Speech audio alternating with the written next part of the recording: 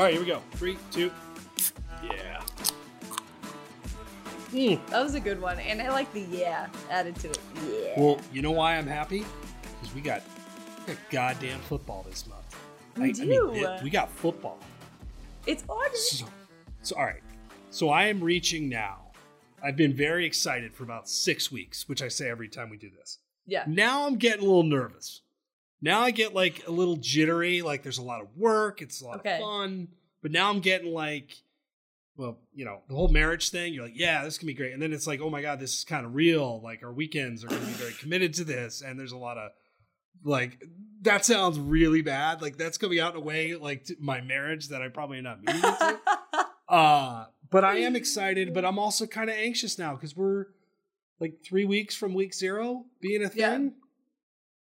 I mean, I can't believe it's here. It's like role reversal, though, because a couple weeks ago, you were really excited, and I was like, we have a lot of planning to do. I'm very nervous. Now I'm like, the plans are set. Let's roll. Let's football. I'm ready. Yeah. I know I'm ready, too. This is very exciting. Like, right before this, turned in my first locks of the week of the year with Bleacher Report. So go read it. Share it. It'll be Heisman. It's always weird, like locks of the week. Yeah, so it'll be out. Exactly. Yeah. So it is Heisman, which is very interesting. And then I am now working on win totals, which is one of my favorite things to bet. We'll talk about that today because we are doing your conference, the Pac-12. Do you feel good when Conference of Champions? It's just the conference. It's a weird year. Like looking at it, I'm really struggling with the Pac-12. I'm actually very excited to have a sane USC conversation. But I'm intrigued where you're going with the Pac-12, and of course Arizona. But we have to start with Nick Saban, right?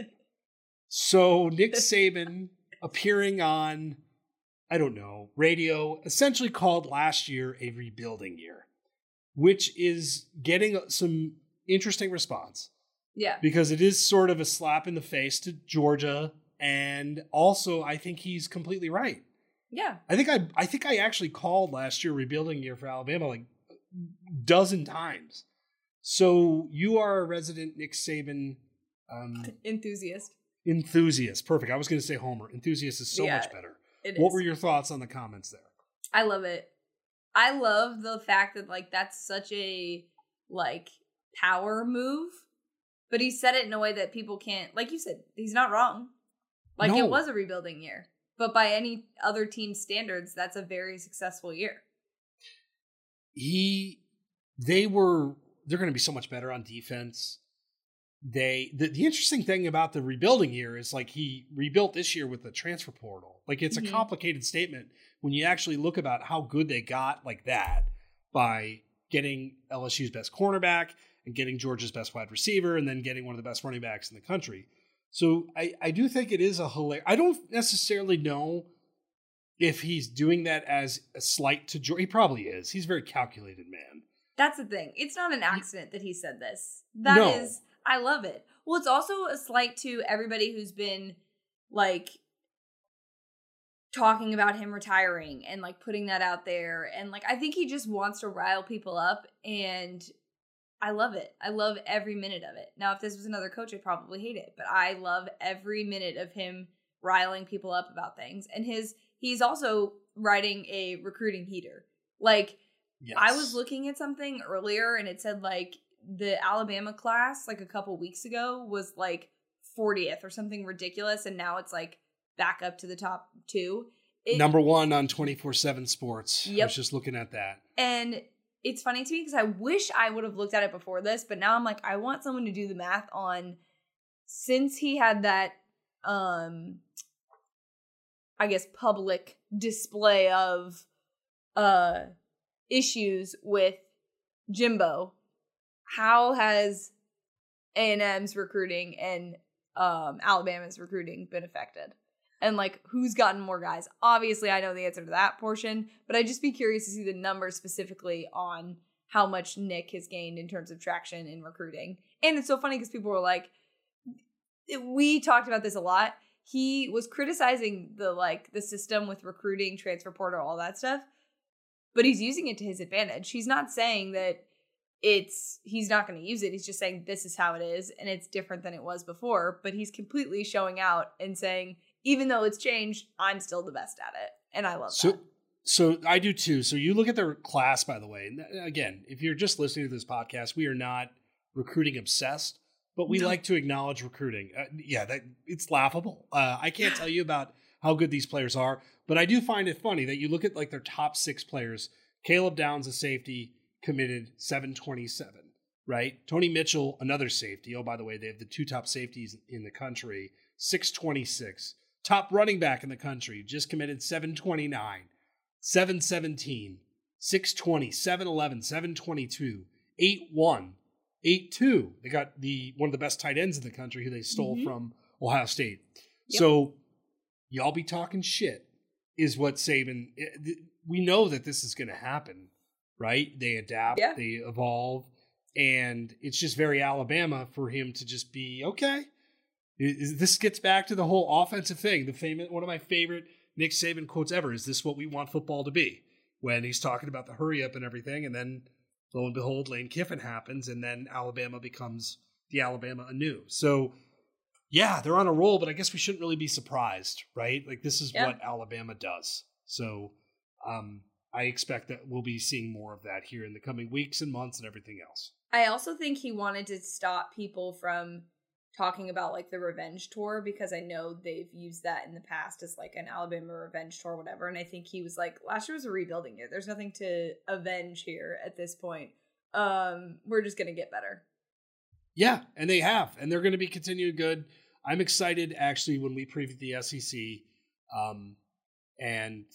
But no, we are talking Pac-12. So this is your conference. Your commissioner. You keep saying that.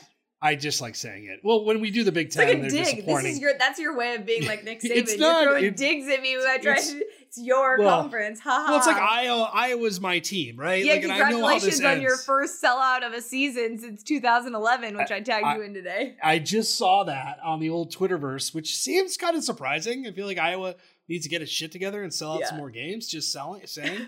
But in any event, and I also, by the way, learned that I have tickets 50-yard line for Iowa, Michigan this year, which I'm really looking forward to. That's going to be not a work trip. That is a problematic tailgating. What weekend is that? It is, I think it's October. Hold on. You're probably wondering, like, this son of a bitch is going to miss some work. No.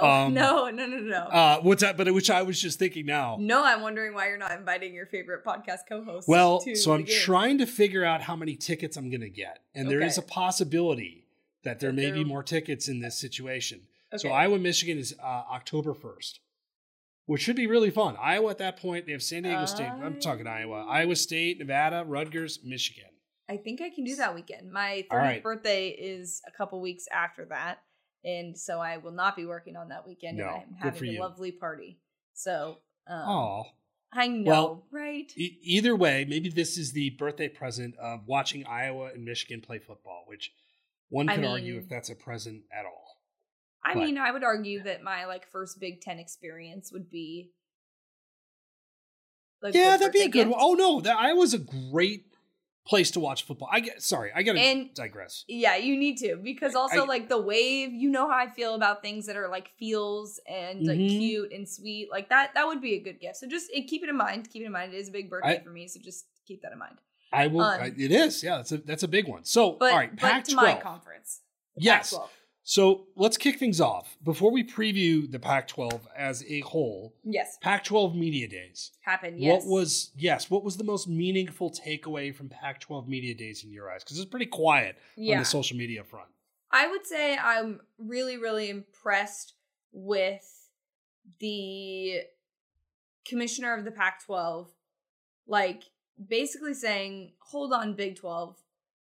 You don't need to talk all this shit. Why are you talking shit?" We mentioned on this podcast before saying it's kind of strange that the hill that the Big 12 wants to die on is we're good as we are. We don't need anybody from the Pac-12. It was a very strange hill to die on. And they sort of were throwing shade at the Pac-12 completely. And the commissioner of the Pac-12 was like, no, just because the Big 12 said they were open for business or whatever, the Big 10 did, or whoever, he was like, that doesn't mean we want to join. That doesn't mean we are in on this. Like, we think we have a good thing going over here. And basically, he, in an interview, said, I've had to defend our conference from the Big 12, and I think that's partially why things have been spoiled between those two conferences. So I think that there is a more of a finger on the pulse of the Pac-12 teams being like, hey, we want to stay together. We don't want to dissolve as a conference. If there are conversations that you're going to have to move to the Big 12, we want to try and figure out a way to keep you. More so than I would have thought. That to me lets me know that they are very much trying to keep everybody else there and not just become a garage sale for all the other conferences. I have to imagine that has to be so stressful. Yeah. So stressful. And just in terms of like, it feels like the room for error at this point is so small that you have to keep everybody happy. Mm-hmm. You've got a television deal. It's got to be the Pac-12 as a whole. This kind of transitions into a really, into our preview. Well, first off, divisions are gone. Yeah. Like I think that's fascinating because other conferences are going this way. Pac-12 is just doing it now. So from a just a general football, like I think it's a really good thing that divisions are gone. It impacts betting and everything else. 2 top teams. I just find it fascinating that they could just eliminate divisions just like that. So it's going to be an interesting beta for the ACC and other conferences in moving forward. But I thought that was a really good decision that Pac-12 made.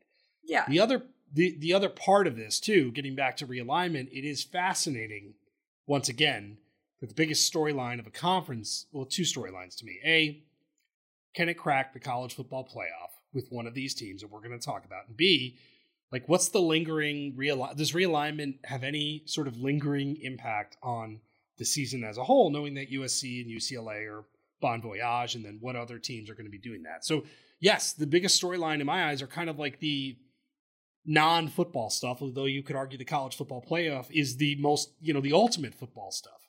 So I think it'll be really interesting as a whole. The conference is at such this odd tipping point one way or another. It is. And it's sad because I think a lot of it's going to overshadow the football that's played this year. And I mean, I will obviously give my take on whether or not I believe that they can crack the playoff. And that's feeling not great. Just the way you say it. It's feeling not great.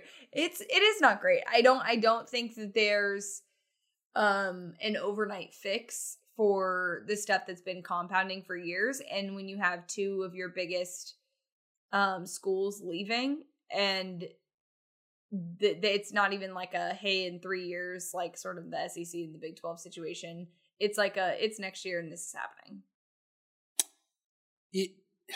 I want to hold off the playoff. Will a team make the playoff? Yeah, we'll wait. But and we'll go down the list. So we've got no divisions. We got to talk about USC. Mm-hmm. So, all right. I am kind of floored at maybe not, at the betting support. And like, people think USC is going to be really, really good, like right away. So I want to go through some odds with you because I was looking at this pre-pod, looking at this week. There are 4 teams in college football with worse odds: Alabama, Ohio State, Georgia, which are plus 175, plus 300, plus 400. You have Clemson at plus 1,000. Then you have A&M and USC at plus 2,500 to win the national championship. Caleb Williams is the third choice, to win the Heisman at plus 7,000. USC to win the conference, hold on, getting there, is a favorite now to win the conference. Yeah. So, okay, what do we do with this? Like, what I am really struggling. I want to get USC's odd. They are plus 220 and Utah's plus 250. So it's really close, right? But USC has gone from like this really struggle, and they could still be the struggling team, I guess is what I'm getting at, to the conference favorite in like 6 months. And I feel like that is absolutely fascinating. Yeah. It just goes to show you how little faith people have in the Pac-12. Yeah. And, well, yeah, I mean, if you think about it, like, Utah has been good. Like, they're a good football team. They've been a good football program for the past 5 years. Okay? At least. Washington, sprinkle Washington in there occasionally. Yeah. Things have changed at Washington. Oregon, obviously, things have changed there as well. Utah, things haven't changed, and there's always hype there, but it's just not enough. Like, they never do enough they always lose a game they're not supposed to lose, or, you know what I mean? Or they get to a situation where they could prove a point and don't. Like, there's just a lot of, that's just the way of the Pac-12, is like a lot of almost. And like I've said before, almost are not wins, okay? So I think for people looking at the Pac-12 as a whole, you look at Lincoln Riley, and despite not having great success making it to the college football playoff, he's gotten there before. He's won conferences. And I think that's where people are at, is like they view the Pac-12 as worse than the Big 12 in football, and are like, look, this guy can handle it. I think it, and to be fair, I'm sort of on that bandwagon. Like, I think Utah is like the main threat to USC, of course. But I don't think Oregon's a factor. I don't think Washington's a factor. Like, I don't think UCLA is a factor. So, well, I mean, it sort of makes sense. Like, you're looking at a guy who has the recipe for success, the funds for it, the recruiting for it in terms of transfer portal. Like, it makes sense that he can revive this pretty easily in that conference. So, yeah, I buy into the hype more than I buy into Utah, because I've seen Utah be pretty good, have the players, have the coach, and still not be able to be, quote, successful or crack the playoff. Okay, so they added the Biletnikoff winner, a really good quarterback. And I think the most interesting thing about Caleb Williams was he was still really pretty raw. There was like some ups and downs. Yeah. I think he's going to be so much better. And they also added Travis Dye at running back. Like, they've got two really good wide receivers. I sort of am in the camp that you are, that while I'm hesitant because it feels too fast. Yes. There's like no reason this team shouldn't be good. The defense was like, I forget. It was past the top 100 in scoring defense. It's not going to be great, but they still have talent there. It's like you have four, Corey Foreman and former 4-star and 5-star guys that are, like, in theory, it's not there, but that's going to be the area of concern. But here's the other thing, Paige. So this schedule, right? You play Rice, you play at Stanford, you play Fresno, who's got some teeth to it. You play at Oregon State, which I think is actually a pretty intriguing game. Oregon State had some punch. Arizona State is going to be bad. You play Washington State. Then you play at Utah, October 15th. I think there's a really, very realistic chance that this team is unbeaten October 15th. Okay? And then after that, play at Arizona. No comment. You play Cal. You play Colorado. And then you end at UCLA. Do you play Colorado at Colorado? You play Colorado at home. Okay. So, like, they should win these games. Utah's tough. Playing at Utah is really tough. Yeah. At UCLA could be tricky. That's a team I like a little bit. I want to talk about. And then Notre Dame is going to be good. But, like, if they lose 4 games, if they lose 5 games, it's going to be a disappointment. If they lose 4 games, I think they're going to be disappointed too. I'm starting to drink the Kool-Aid, and I don't know how I feel about it. Right? Like, that's kind of where I am with USC. Yeah. But to be fair, like, the bar has kind of been set low. Like, USC, like, to consider it a success, I think USC fans will be rational when it comes to, like, the success of Lincoln Riley. I know that sounds weird because you feel like, okay, the bar is set really high for them, but I think even if they fall below what their, like, real expectations are and what they really want to happen, even if it's not college football playoff, I think they're still going to be pleased with the fact that there's been movement forward instead of backwards, kind of like the last couple of years. I think USC fans will be rational. I think other people are going to be out of their mind. Like, yeah. I think you're exactly right. I think USC fans will be like, I think they're already like, oh, thank God, because the recruiting is going to get better, and they're like, oh yeah, whatever. I feel like this now at the same point, like, you've got a Biletnikoff winner, and you've got this really amazing quarterback for 2 more years, you think, and so you have a window here that you want to take advantage of a special quarterback. We think.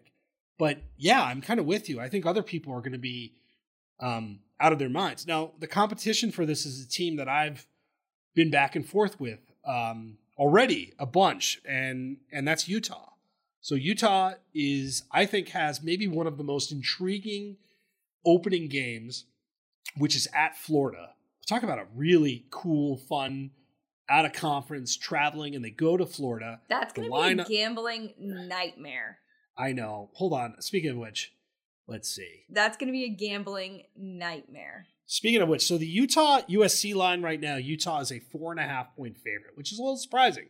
So, okay. But just for some reference, the Utah-Florida game, Utah is a 2-point favorite on the road. So Utah last year, look, tremendous season. It has the huge lead in the Rose Bowl, just runs into all that offense. And I don't know. I mean, they were playing running backs at cornerback, which is one of the greatest videos, by the way. I forget his name, but watching him miss the tackles and try to cover like those star wideouts just didn't go well. But still, Utah had a really good year. Cam Rising at quarterback, Tavion Thomas at running back. Really good. Really good. So this is in my eyes, this is probably still the favorite. And yet, I think right now it does feel neck and neck. So what are your initial vibes on Utah heading into the season? I feel like Utah defensively, I don't feel like, I know Utah defensively has the edge over USC, and that will obviously benefit them moving forward. But I like I said, I feel like Utah's been in this conversation for a while now. We've been having these same conversations, and it's the same stuff. And that game versus USC, I don't know. Oh gosh, I'm really drinking the USC Kool-Aid, and I don't want to, but I just feel like I've been maybe it's because I'm like a little bitter that I've been disappointed in Utah so much. You know what I mean? I've really bought into the Utah hype over the years. I have a really good friend, my like longest childhood friend, went to Utah. She married someone she met there. They're big Utah fans. I go to the Pac-12 championship game when it's in Santa Clara with them. And I've just been so disappointed in their performance that I think that's where I am just really hesitant because I feel like they've had these pieces for a while. And also I'm just still pissed about their coach being a jerk against Arizona, I think too. So maybe Jesus. Okay. All right. So their season last year was fascinating. So they lose to BYU at BYU early. Yep. Okay. There's no shame in that. They lose at San Diego State, which turned out not to be a terrible loss, right? San Diego State was pretty good. They then won like pretty much everything. They lost at Oregon State, but at home, there were like home road splits, or just they're such a beast at home. They killed Oregon twice, 38-7, 38-10. Right? I mean, that was fascinating to see. I actually remember those games just being like, this is getting out of control for Oregon. And one of my favorite bets of the year was betting Utah against Arizona State at home. It was like, it just felt so good. I mean, that spread was 3, I think. I bet on a lot of Utah games. So I like this team a lot. They got to eliminate the oopsies here. But that's a Pac-12 way of life. You have your oopsies and you don't make the college football playoff. That is it. They are like the microcosm. But they hung tough with Ohio State. I think this team's going to be a lot better. I don't know what we say about almost. I don't know what I'm going to do with this Florida game. I have no idea. That seems like a game. Nightmare. You know what sounds funny is like this seems like a game that like Florida shouldn't win, does win, and then they just lose a shit ton of games. Yes. No, that is exactly. Also, the best part of this is like you could talk X's and O's all day, but if you watch college football enough, you know that you're like, it doesn't matter. It doesn't matter. Florida wins a huge game with a new coach, and the quarterback plays great, and then they just like barely make a bowl. That is chef's kiss. Like that is perfect. Like that is perfect. All right. The other team that I'm excited to talk about a little bit is UCLA. Mm-hmm. So what are we doing with UCLA? Like, where are we at in the Chip Kelly UCLA thing? He's on the hot seat for sure because you're going to go to the Big Ten, and if you can't win here with players, this team is made up of guys that he's brought in. This is his team. So at some point you need to prove that what you did at Oregon is possible here with recruiting and all of that stuff. But also, like, where in the world is Chip Kelly? Like, I forget that he's a college football coach still. Because I feel like we just saw so much of him at Oregon.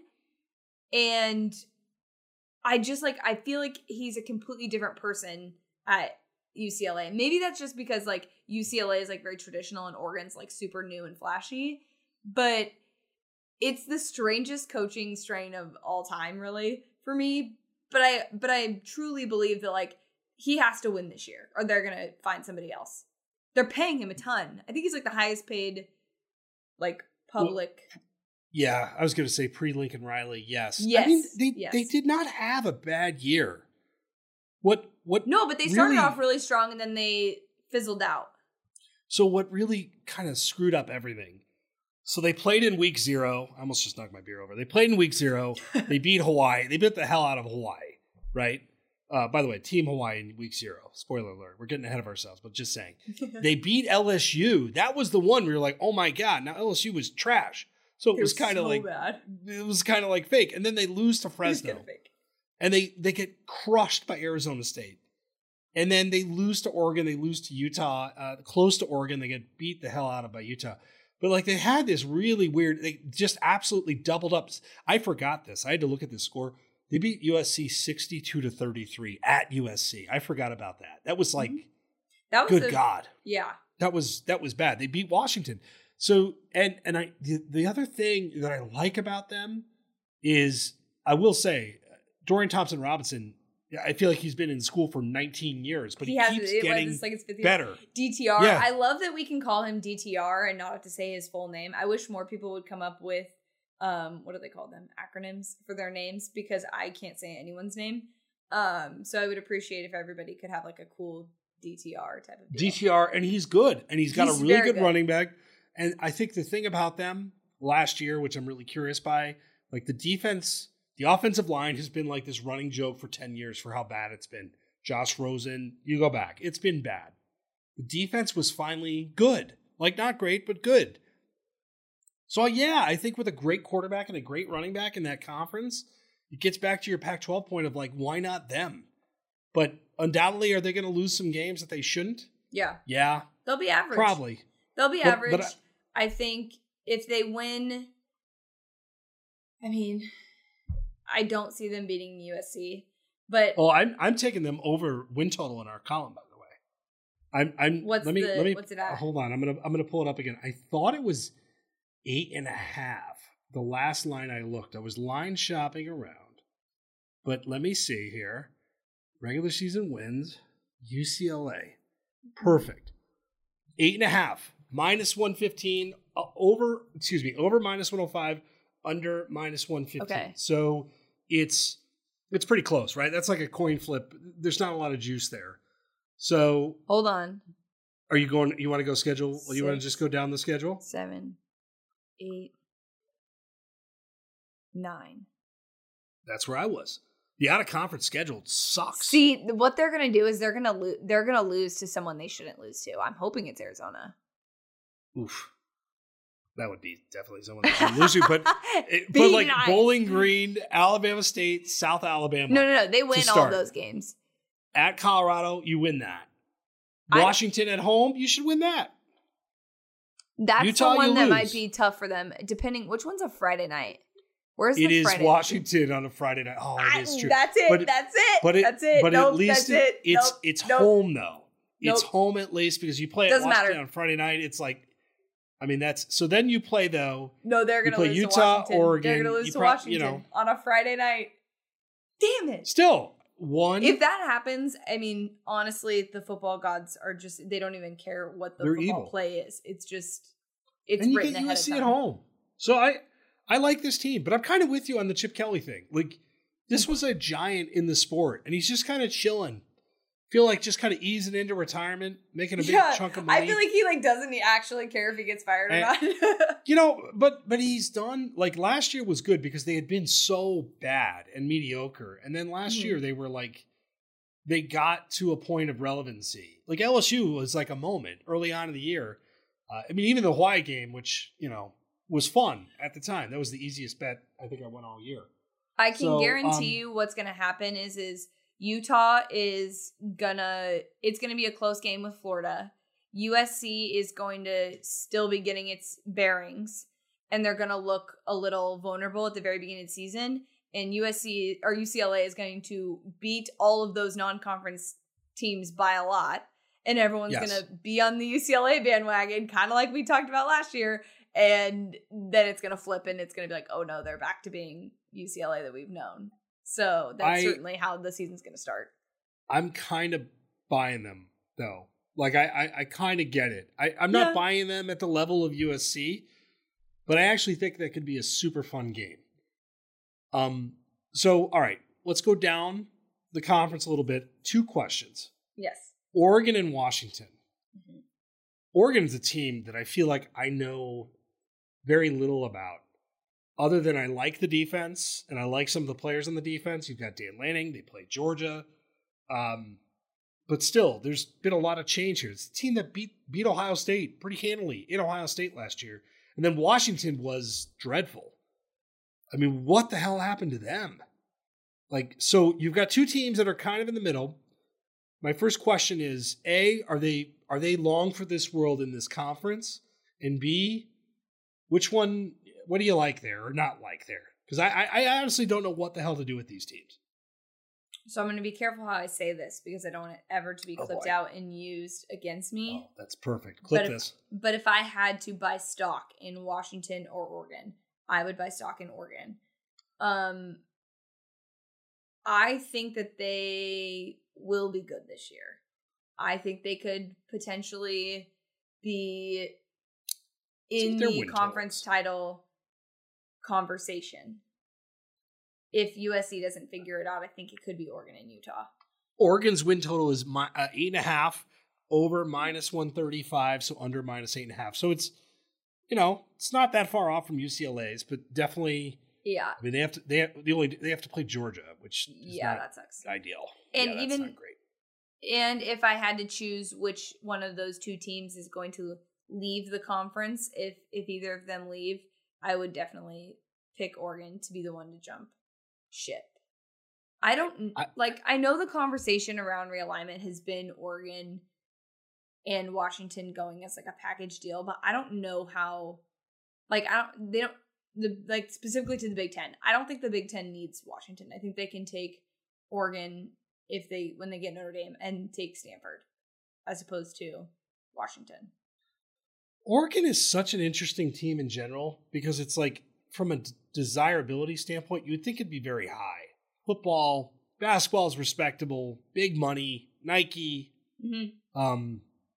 great facilities. Like, it fits. I'm kind of with you there.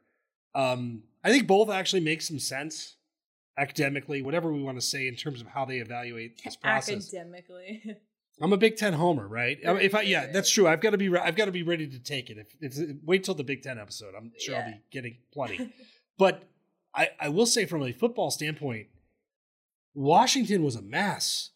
You had the coach getting into fights with players. Yeah. Like a guy that they loved in Lake. And, I mean, they were abysmal offensively. Lost to Montana. Got absolutely destroyed by Michigan. Like, it was bad out there. I mean, This was a team that people really liked. That people were picking as like a sleeper for the playoff. They lost their last 4 games to Washington State. They got crushed. Colorado, Arizona State, and Oregon, right? They were actually competitive versus Oregon. I don't know if this is a team at all I can get behind. Like, I think it'll be better. But, and actually, I forgot because of the position that they were in. Like, they had built it up, gone to a college football playoff, had the recruiting poll, and really competed with Oregon, and then it just completely fell off. I forgot that they had gotten Michael Penix from Indiana, who had some moments, got hurt, was good, had some moments. Like, he's fun. I mean, resident Big Ten homer, like, he's fun, but I still don't think it's going to go great. I think Oregon, you're going to learn a lot against Georgia. which of course the Lanning connection is like the obvious one. 17 points, by the way, is the current line. Oregon, Georgia. Where are you at with that? Yeah, 17. So Georgia's like lost 15 players to the draft. That's going to be another thing is Oregon's going to, I don't see them getting blown out in that Georgia game. Because we've seen Georgia play in, actually, I was going to say, we've seen Georgia play in non-conference games that are like the big, the Chick-fil-A kickoff games or whatever, and seem a little slow to start. But we've also seen the opposite. So, yeah, I think that Oregon is going to be a hard one to get behind, but I think seeing them against Georgia will be a very good, telling point of like where they're at and how the season sort of goes. All right. So do you want to talk about Arizona now? Sure, we can. Why are you? It's just so funny because like in the doc I put Arizona as a football team. It's a joke. I obviously am very proud Arizona alum. I'm wearing an Arizona shirt, but it's an Arizona basketball shirt. Shout out. That's perfect. Actually, that is perfect. That's the preview. I'm wearing an Arizona basketball shirt. Someone asked me on Twitter. I actually need to respond to them and tell them that I'm answering this on the podcast, but I'll respond on Twitter too. Arizona football schedule, and I think they asked, "What's the win total for them? Is there one?" Well, so I'm looking at this. So they play. I'll give you some gambling. They play at San Diego State week 1. San Diego State is only a 6-point favorite, which sounds kind of funny. And maybe it may sound like I'm saying that disingenuous. I'm not. That's kind of an interesting line. Punt God and everything else. That's actually kind of like Arizona there is what I'm getting at. And then the win total. God, I love gambling. I'm going to control myself this time around, but I love gambling. That's fantastic. The win total is 3. Over 3, under 3 wins, -115. Over is -105. So let's go through Arizona's schedule. So if you get San Diego State, which I think you can get, you're in good shape. I don't think Mississippi State's going to go very well. So do we want to go 0-2 or 1-1? Let's go 0-2. Just a like worst case scenario. Okay. So North Dakota State is where things get very interesting for Arizona. Because y'all could very well lose that game. That game. Yeah, In fact, I think y'all are going to lose that game. Which isn't great. Win 2 games. That is 3 games. That's a tougher out of comp. Why would you play North Dakota State? Who does that? Mississippi State and that's not Mississippi State is because of the AD that our newest AD that is our current AD was the athletic director at Mississippi State. So what are the games that you win? I think you may actually beat Arizona State. Cal, Colorado, and Arizona State. Oh, beating Arizona State in football will feel so good again. That's the thing. It doesn't matter. Nothing else matters. If we lose every game and our only win is Arizona State, best year in a long time. Boy, this has gotten... We blew a 19-point lead on Thanksgiving or the day before Thanksgiving. It was like the worst Friday or Wednesday of my life, whatever it was. It was horrible. It was horrible. This stretch of schedule versus Oregon, the Oregon at Washington, versus USC, at Utah, at UCLA. Yeah, that was awful.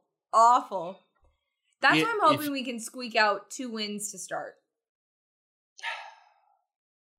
If you could I think you could beat San Diego State. I think that's like such a week 0 game that's in week 1. Like that. Sorry, that is like that would be I like feel a like all marquee these game Arizona in games week are week 0 games. I'm like, I think Mississippi State, at least you get it at home. Oh, you know what else I love seeing, Paige? 10 p.m. Eastern start times. 10 p.m. That game starts at 9 p.m. my time. Wait, what day? Hold on. Beers will be cracked for that game. I can tell you that right now. The day after Thanksgiving is at 11 a.m. my time is Arizona State. Oh my God. Daydream. That's perfect. Yeah, I will be so obnoxious on Twitter. I think this is the year. I think this is the year that Arizona beats Arizona State in football. Clip it, producer Matt. Yeah, I said what I said. I'm going to regret sad that. Rivalries. Hashtag sad rivalries. That's not a sad rivalry. How dare you cover that no, rivalry? No. For to be clear, the rivalry is excellent. Thank you. This year, though, it's like it is sadness amongst the team. Yes. Yeah, but I think it's going to be in football. Okay, so oh no, I don't even want to. I don't even want to. The landmine. All right, before we make our picks. This is where our passions here intersect because I am a Big Ten homer. You are a Pac-12 homer. Mm-hmm. The Rose Bowl has always been one of the best televised things on television outside of the Masters. Televised things on television. Televised things on television. Yeah, this is not a margarita in a can. I swear. That's a bad way to You should not have poked the bear to start by calling this my conference. I mean, I shouldn't be. And I shit on the rivalry. There's a lot. I have this coming. Fair enough. But I think the Rose Bowl is doomed. Like long term, I think the Rose Bowl. I'm so sad about that, but I do too. So what? Like they went from caring like that this was going to prevent conference expansion and playoff expansion to being like, who cares? Who cares? And the alliance is dead, and so. That does make me kind of sad because the Rose Bowl is visually the most beautiful football game of the year. Yeah. It does not matter. It's sad too because that was like the number one thing we got asked. Like as soon as all of this conference realignment stuff happened, it was like, well, what does this mean for the Rose Bowl? I mean, realistically speaking, you could have the Pac-12 and the Big Ten still be in it, but the teams are not going to be good ones. So do we get like a year of UCLA and USC being in the Big Ten and having the Rose Bowl still be affiliated with the Big Ten and the Pac-12? I don't know. Because I feel like I don't want to put my money on that because I feel like bowls are going to completely change. Like this is probably the last year we get a relatively normal bowl season. After that, it's going to be mass chaos. Chaos. The sponsors, the TV deals, the teams and conferences that are involved in them, it is going to be mass chaos. That's the next thing to really be shaken up by all this paying players and realignment stuff. No, totally. So, all right.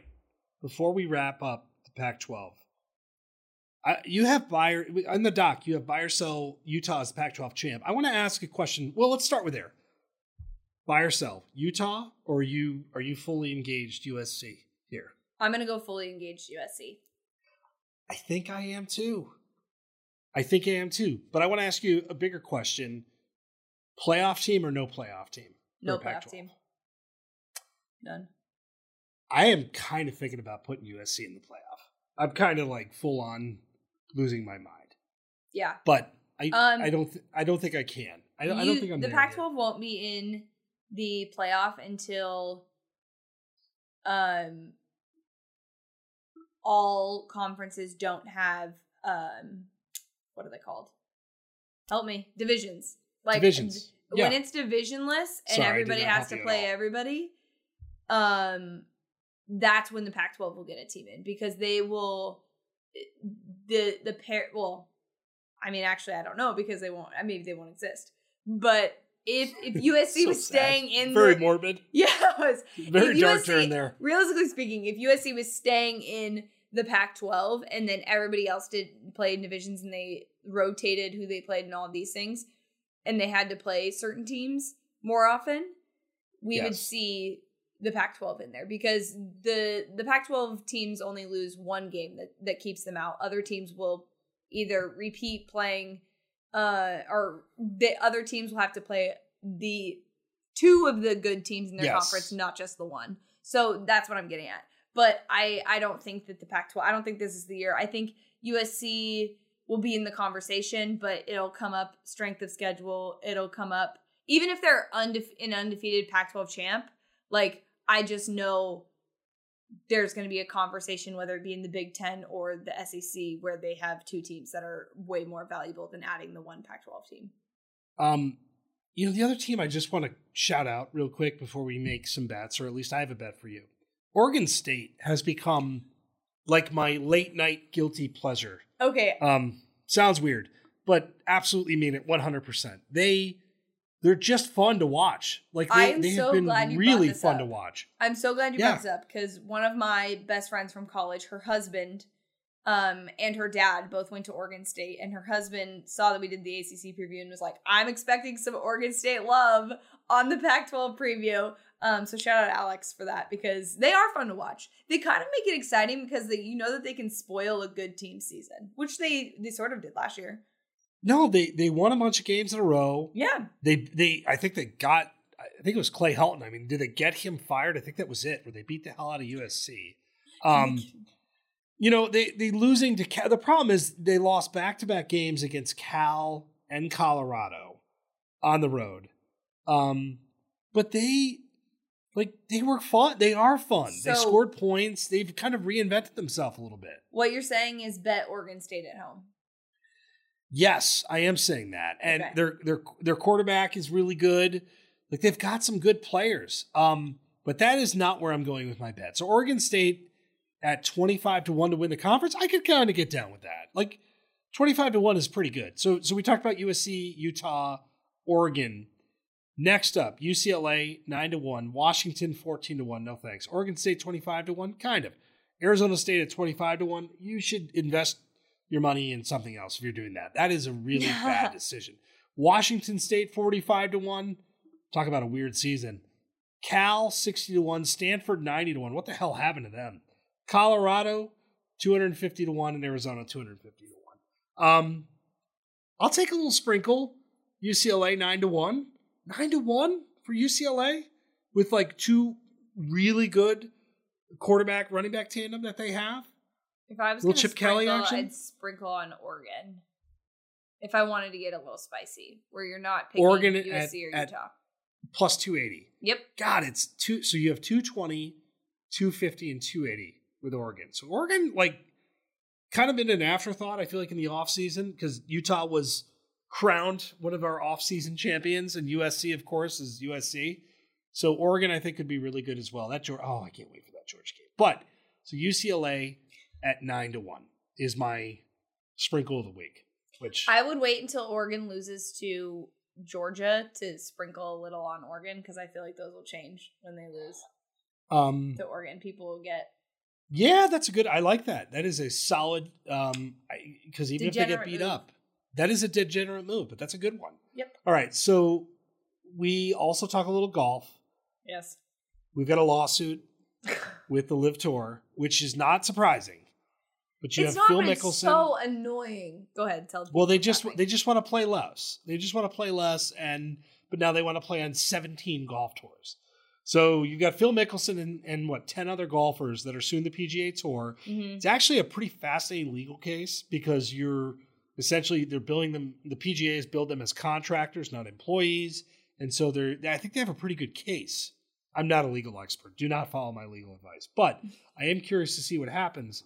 So what were your thoughts on this? Well, I kind of know where you're going with this, but what are your thoughts on this? It's so stupid. Like, this is the kind of stuff that I just want out. Like, I don't want to deal with this.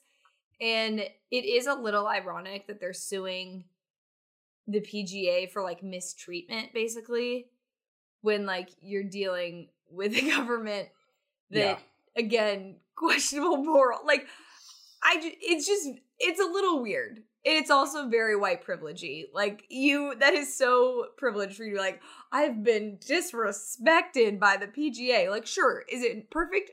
No. But this is just it's so gross to me, especially for Phil. Like, it's gone too far. Like, the sliminess has really gone too far. Like, at this point, it's like he's leaned fully into being the villain of this. I don't want to get too political, but... You know, did you see the DeChambeau interview on Tucker Carlson? Did you see his quote about the pizza place and everything else? Oh, God, no. I didn't. But, okay. I can already imagine. Again, this is a podcast for release, but I find it hilarious the outlets in which some of these players are going, and go read Bryson DeChambeau's pizza place analogy. It's great. It's good. Not wholesome entertainment. It's just entertaining, to say the least. It's stupidity at its finest. Like, I feel like this has gone to the point where it's like, it's almost like not believable. It's like you're just doing this to sell yourself and make money, which is fine, but like it's starting to get a little grimy. And also shout out Tiger Woods for like, I guess confirmed that he basically turned down $1 billion. I mean, also shout out Tony Finau, guy that we've like ripped on for not winning. We need to talk about this. Also, shout out his giant ass family that like showed up and was like super excited for him. I love it. I had all the feels. Like I know the tournaments aren't the greatest, but like we kind of crushed this guy for like not winning, and he like rips off back-to-back wins. I don't give a shit how the fields are. Like that's awesome. Let's do it. Yeah. No, I actually really... When are the PGA Tour playoffs? Are not this week. I think the following week are the PGA Tour playoffs. Okay. So we will do some gambling on that. Absolutely. Yeah, we have to do some gambling. So, okay, last but not least, I don't know what this is about. You can guess. All I know. What else have we been talking about that's not football or golf related? The people who are listening to this podcast are yelling at you right now. Your Oakland Athletics. No, God, I don't want to talk about baseball. I don't want to talk about it. Let's not. No. Formula One. We have to talk about something because something really crazy happened in F1, and I need to explain it to you so you can understand why now this sport has become just something that I obsess over. So basically what happened is one of the best drivers that currently is racing, he retired. Okay? He announced his retirement. I saw this the other day. Okay? Yes. So he announces his retirement. Another Formula One driver who is well respected, he's retired once. He ended up coming back. He took his seat at that other place, on the other team. Okay. There's 2 drivers per team. So he replaced him. Now there's this open seat. And they usually bring in guys, they have like a system and it's like Formula 2. And there's a driver. That's literally the name? Yeah, it's Formula 2. Formula 2? Yeah, there's Formula 3. There's Formula W, which is women's. Really? Awesome. Yeah. But that's hilarious. That's very good, convenient, just down the assembly line of names. So anyway, what happens is there's this Australian driver named Oscar Piastri. And the rumor has been that he's just going to move into the seat. He's going to get to drive in Formula One. Okay? Okay. So there are also rumors that another team who has 2 drivers signed is talking to this young man as well. Okay? Meaning they'd have to buy out one of their drivers, which we all know which one it is because they're very set on keeping one. So this rumor is going around. So we're like, okay, we don't really know where this driver's going to go. Next thing you know, the team that has an open seat says, oh, we signed Oscar Piastri. He's going to be our driver for next season. Mind you, this is in the middle of the night in Australia when they announce this. This kid is in Australia. He wakes up, takes to Twitter and says, without my agreement, they announced that I'm their driver. Not only did I not sign a contract with them, but I am not driving for them next year. Basically being like, this is my dream to be in Formula One, but not with this team. And he's also in their like racer academy. And so basically the internet exploded because that means this kid is going to get a Formula One seat next year, but it's just a matter of where. And none of the other seats are open. So somebody's going to have to move. And it's going to cause a lot of movement. But essentially... Sounds like a recruiting story. It feels recruiting-ish. But think about like how recruiting, it's one thing because you give like a verbal commitment. It's a letter of intent. It's not really a big deal. But like this is basically like an NBA team in free agency being like, you know what? We signed LeBron James in free agency. I guess LeBron James is a little extreme. Let me think. We signed Bronny James. Okay. Like the next big thing or something. We signed him. And then Bronny being like, no, you didn't. No, you didn't. Like a team officially announced that he was signed. Did they explain where the mix-up was? No, I guess there was like a handshake agreement. Also, how it works is there's like driver academies for these teams. And essentially like he is in the driver academy for this team. So they think that they have the rights to him and basically can tell him to be in that spot. So I think that's where the confusion is.